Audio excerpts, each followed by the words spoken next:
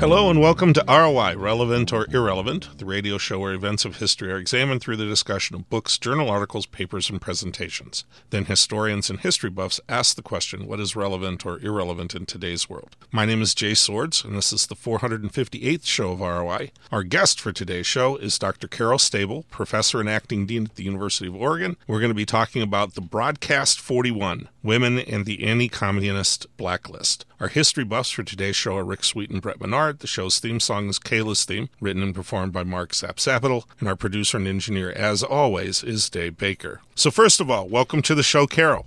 Thank you very much for having me on your 458th episode. We are excited. Yeah, this is a cool topic, and we haven't done this kind of one before, so it's very exciting for us. So the first segment of our show is called Farouk Dinar, and really we just want to give our listeners some background information to today's subject. So can you kind of start us off with some basic information on the state of American politics and entertainment at the start of the Cold War? Right. At the beginning of the Cold War, well, the period my book covers, so starting around 1947, there's a lot of ferment in the industry. I think the best way to describe it probably is to think about the early days of the Internet. Television was on the horizon. Everyone knew it was going to be a huge new medium. And so there was a lot of excitement and enthusiasm across different areas of the entertainment industry, because they all understood that in one way or another, the work that they would be doing would be feeding into this new industry. So there was a lot of excitement in the air. There was a sense, especially for people who didn't have a foothold in more mature industries like film and magazines and news media, that television might also open up new possibilities for different ways of storytelling. I think that it's true historically that when a new medium is introduced, there's all this sort of utopian hope that this new medium will help democratize media. That was certainly the case in the mid 1940s, when a lot of people thought that television could really be a force for good, and there were a lot of people who were very excited about participating in that project. Okay, so what then? How does politics start to work its way into this brave new world of entertainment?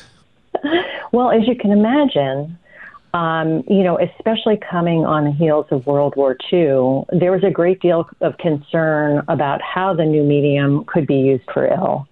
And there were plenty of examples from World War II about how radio was used to propagandize, both especially in the Axis countries, but also in the United States. So there were real concerns about how this new medium might also be a force for ill. And I think that because television combined sound with pictures, and it was going to be a medium that was consumed in American homes, I think there was a lot of concern about protecting those homes from malign political influences. Okay, so we've kind of talked about entertainment and politics. Your book is specifically about 41 women. So how are women doing in this new medium as it's developing? Are we seeing, because in general, we still had, at least up to World War II, a pretty male-dominated society in terms of access. So has that started to change? Are we seeing more women involved as this process is working its way in its infancy? That's a really interesting question, and I think that what happens between the wars, and certainly beginning in World War I, is that when men leave jobs to go to war, it opens up possibilities in industry for women. So beginning in World War I, women start making some inroads in magazine publishing, in the newspaper industry, in radio, to a lesser degree in film. But certainly those wartime economies open up possibilities for women. It's also helpful to keep in mind that, at the beginning of the 20th century, there are a lot of demographic changes too. So women are, and I'm mostly talking about white, more privileged women, they're marrying later.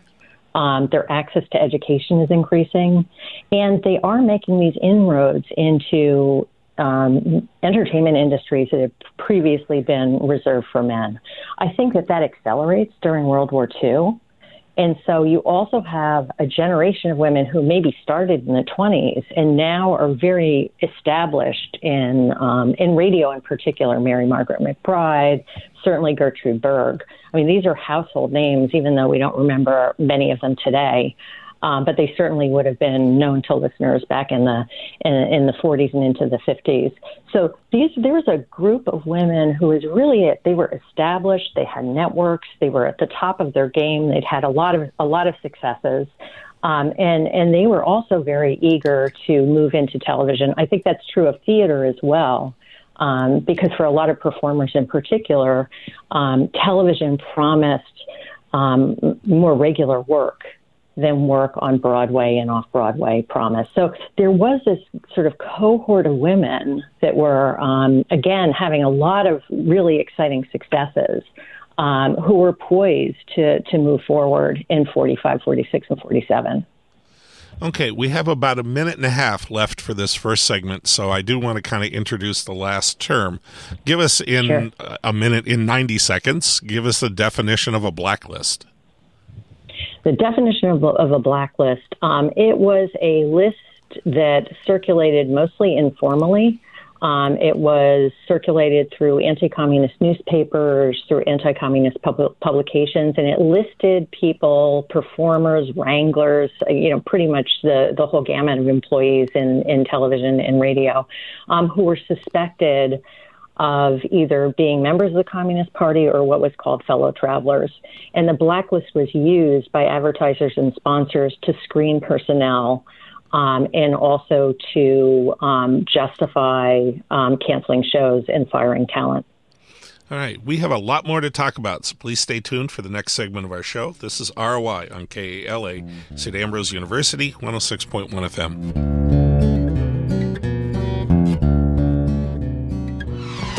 The KALA website is your one-stop spot to find out more about your favorite radio station. Submit a public service announcement, catch up on news about KALA, and listening to any of our 3 stations, 88.5, 106.1, or The Stinger, is just a click away. Visit KALAFM.org. That's KALAFM.org.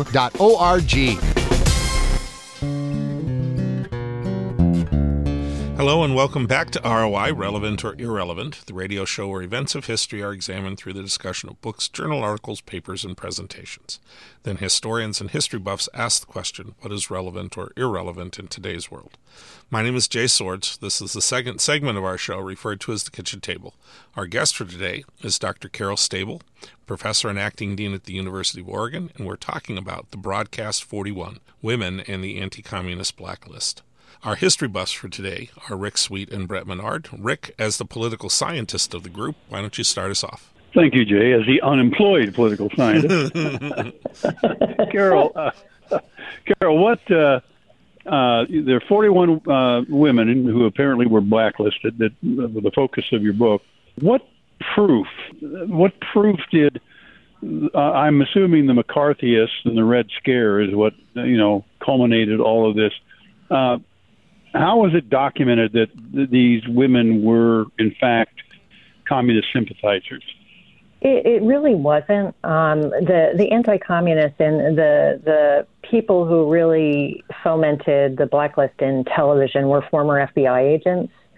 And they trafficked in what they called factual information. But really what it came down to was guilt by association and innuendo. Very few of these women were members of the Communist Party. They never came out and said they were members of the Communist Party. This is the group, the American Business Consultants, because they were all lawyers. And so they were very careful to avoid lawsuits where they could. But what they did is that they suggested that these women had been involved in organizations that were fronts for the Communist Party. And it was through that logic of association that they drew the conclusion that these women were somehow tainted and shouldn't be on television. Okay, Brett. So you talk about them drawing these conclusions and being evidence-based. So what is the evidence that they cite? Is this truly the case of Salem, like we all had to read in high school English, or is something else going on here? You know, that's interesting because Arthur Miller's play The Crucible was based on his experience of blacklisting during the McCarthy era. You know, what it would come down to in many cases was that someone, and mostly unidentified FBI informants, had said that someone was a member of the Communist Party. And because the organization, the American Business Consultants, they apparently had stolen files from the FBI when they left the FBI.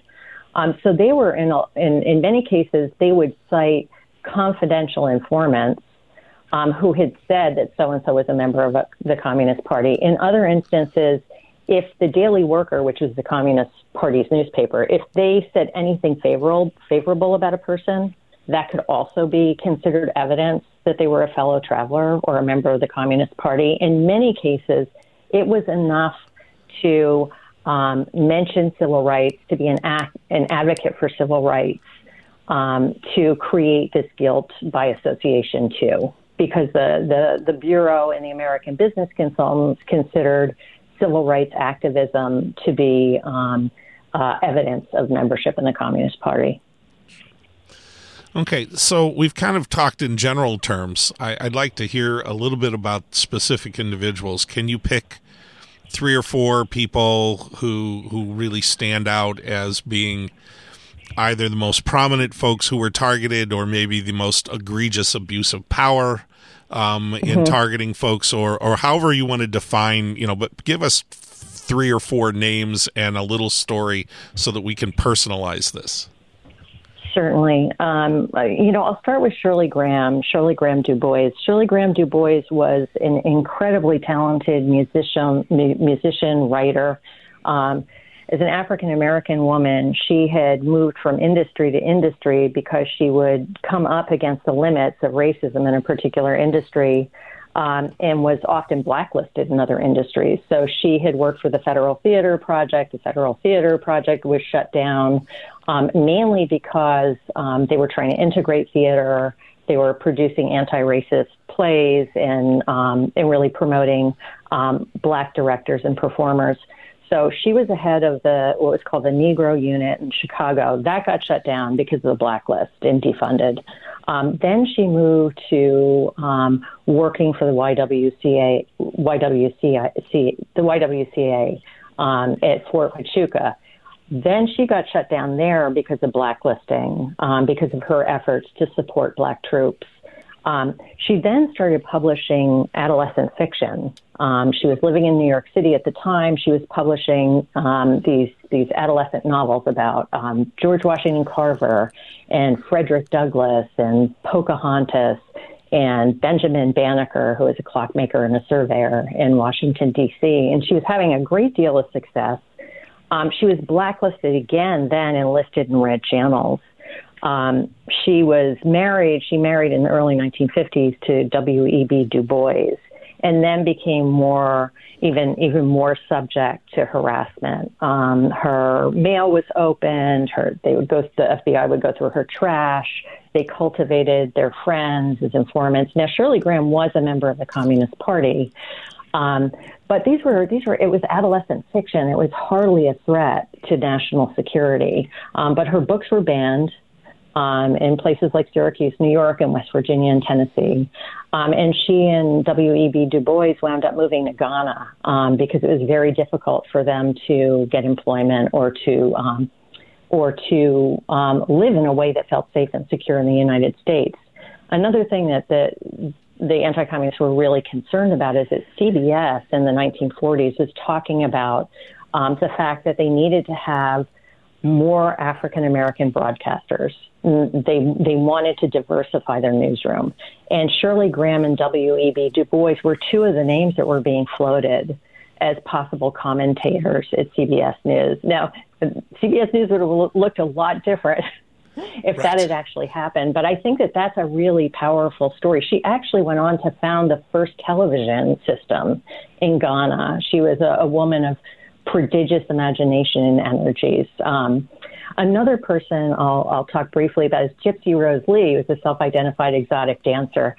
She was this brilliant, witty, really, really smart woman. She was just slated to take over a talk show called What Makes You Tick. And she was not a member of the Communist Party. She was a member of several unions, and of course, trade unionists were also signaled out by the blacklist as well. Her show was canceled. She was, actually the head of NBC went to bat for her, but was no match for the power of the blacklist. And her show was canceled. The last person I'll mention briefly is Hazel Scott, who was married to Congressman Adam Clayton Powell Jr.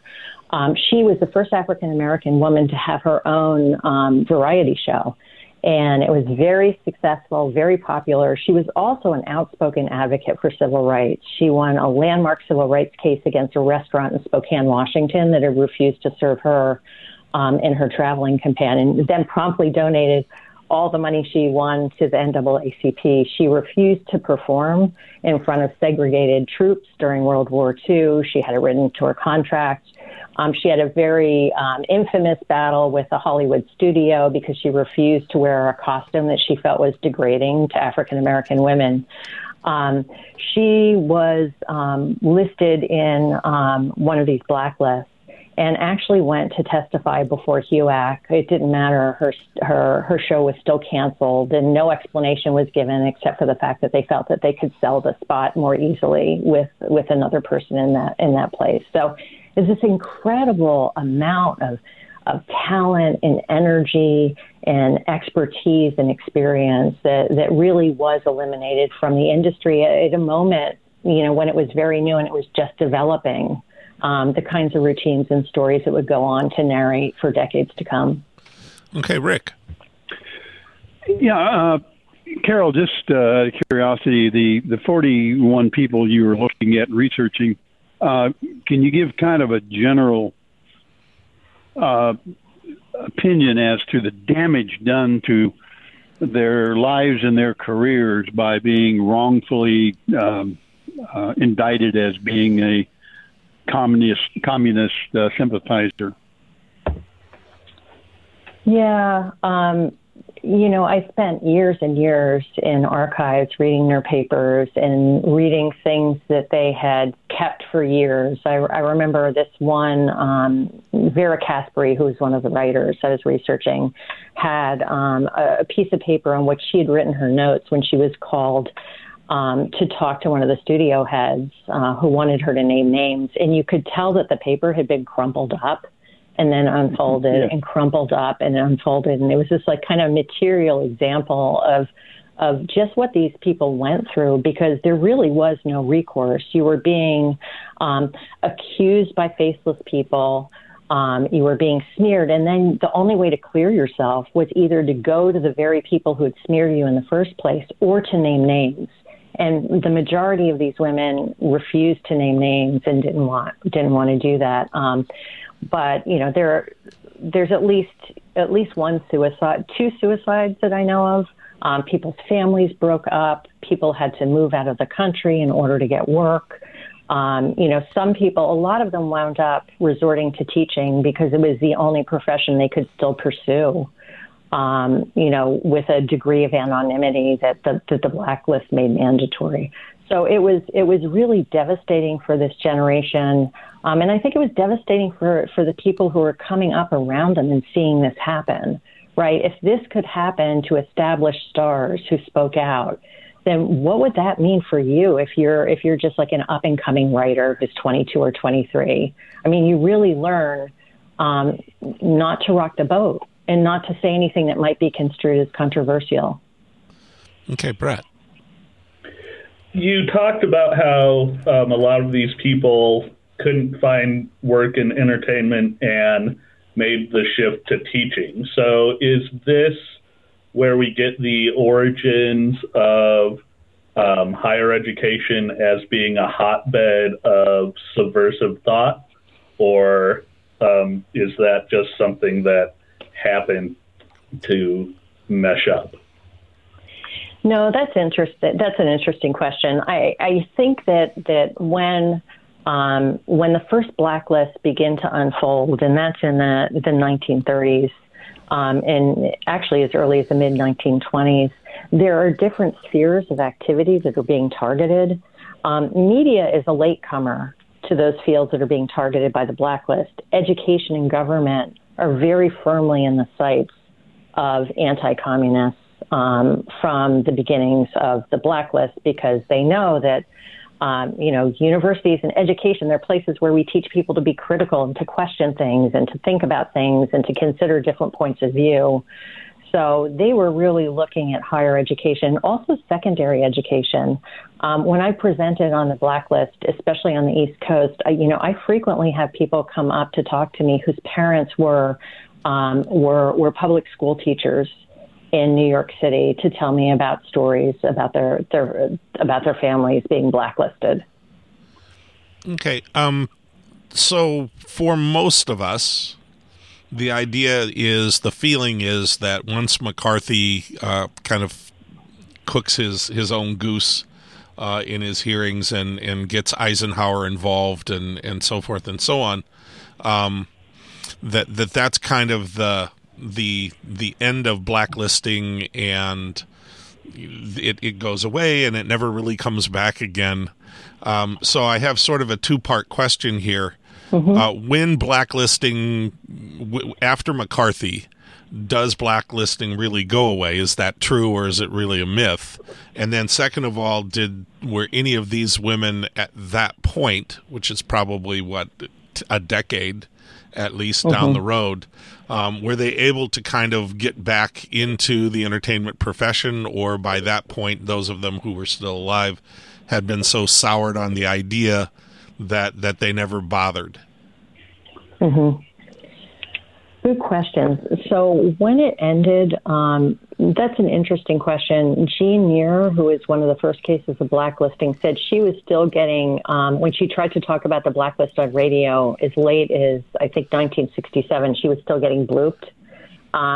They would refuse to name the network that she had worked for.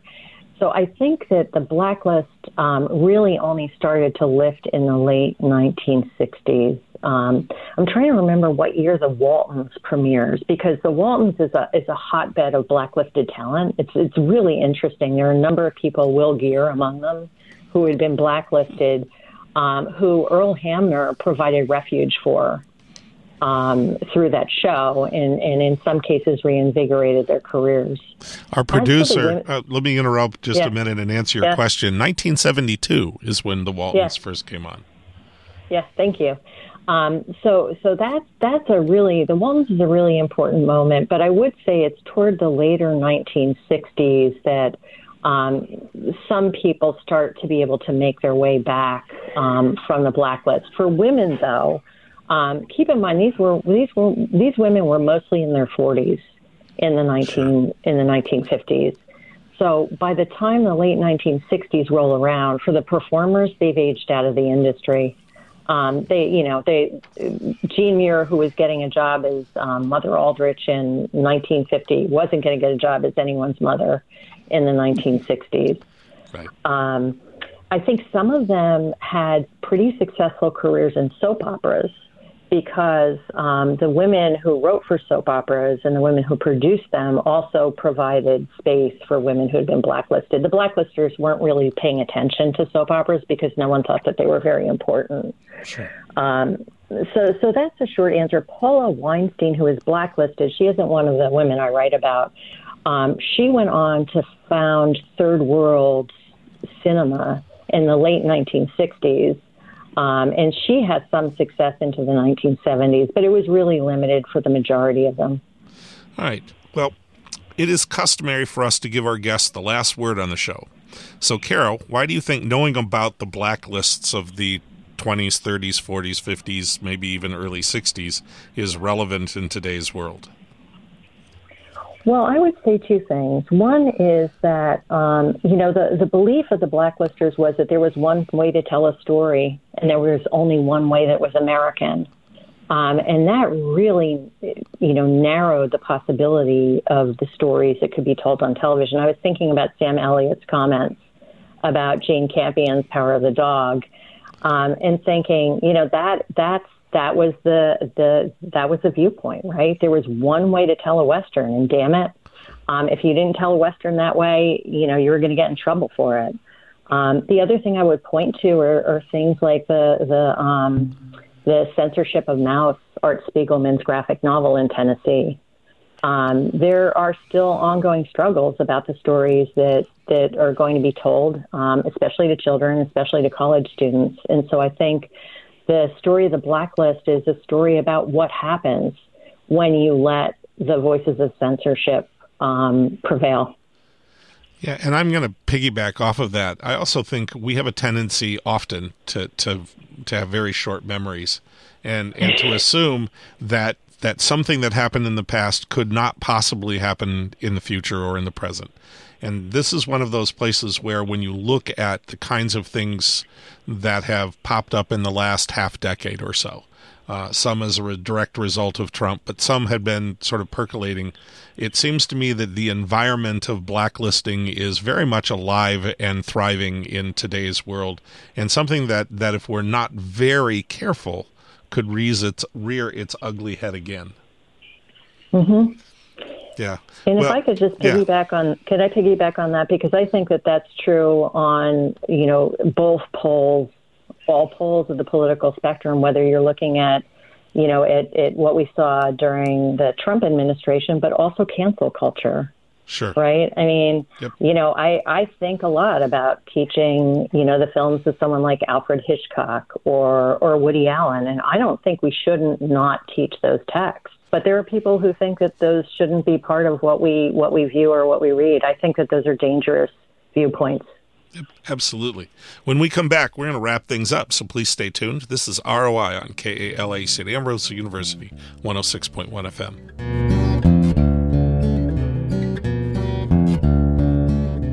You're listening to Relevant or Irrelevant.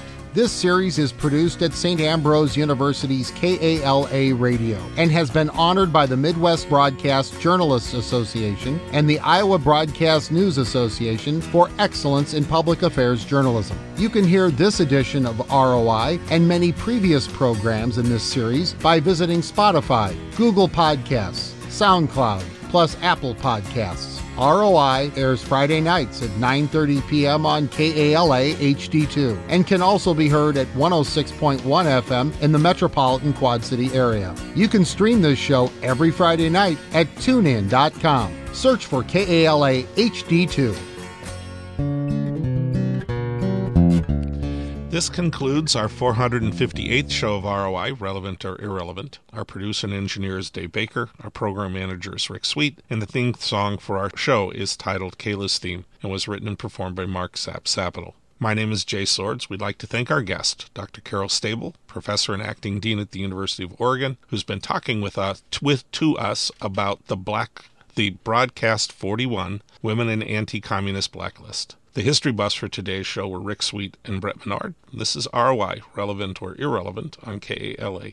The views expressed on this show are not necessarily those of St. Ambrose University or KALA. We would like to wish all of our listeners to experience the great Basotho proverb, Hotza Pula Nala, peace, reign, and prosperity. And remember, historians are horrible fortune tellers. Good night.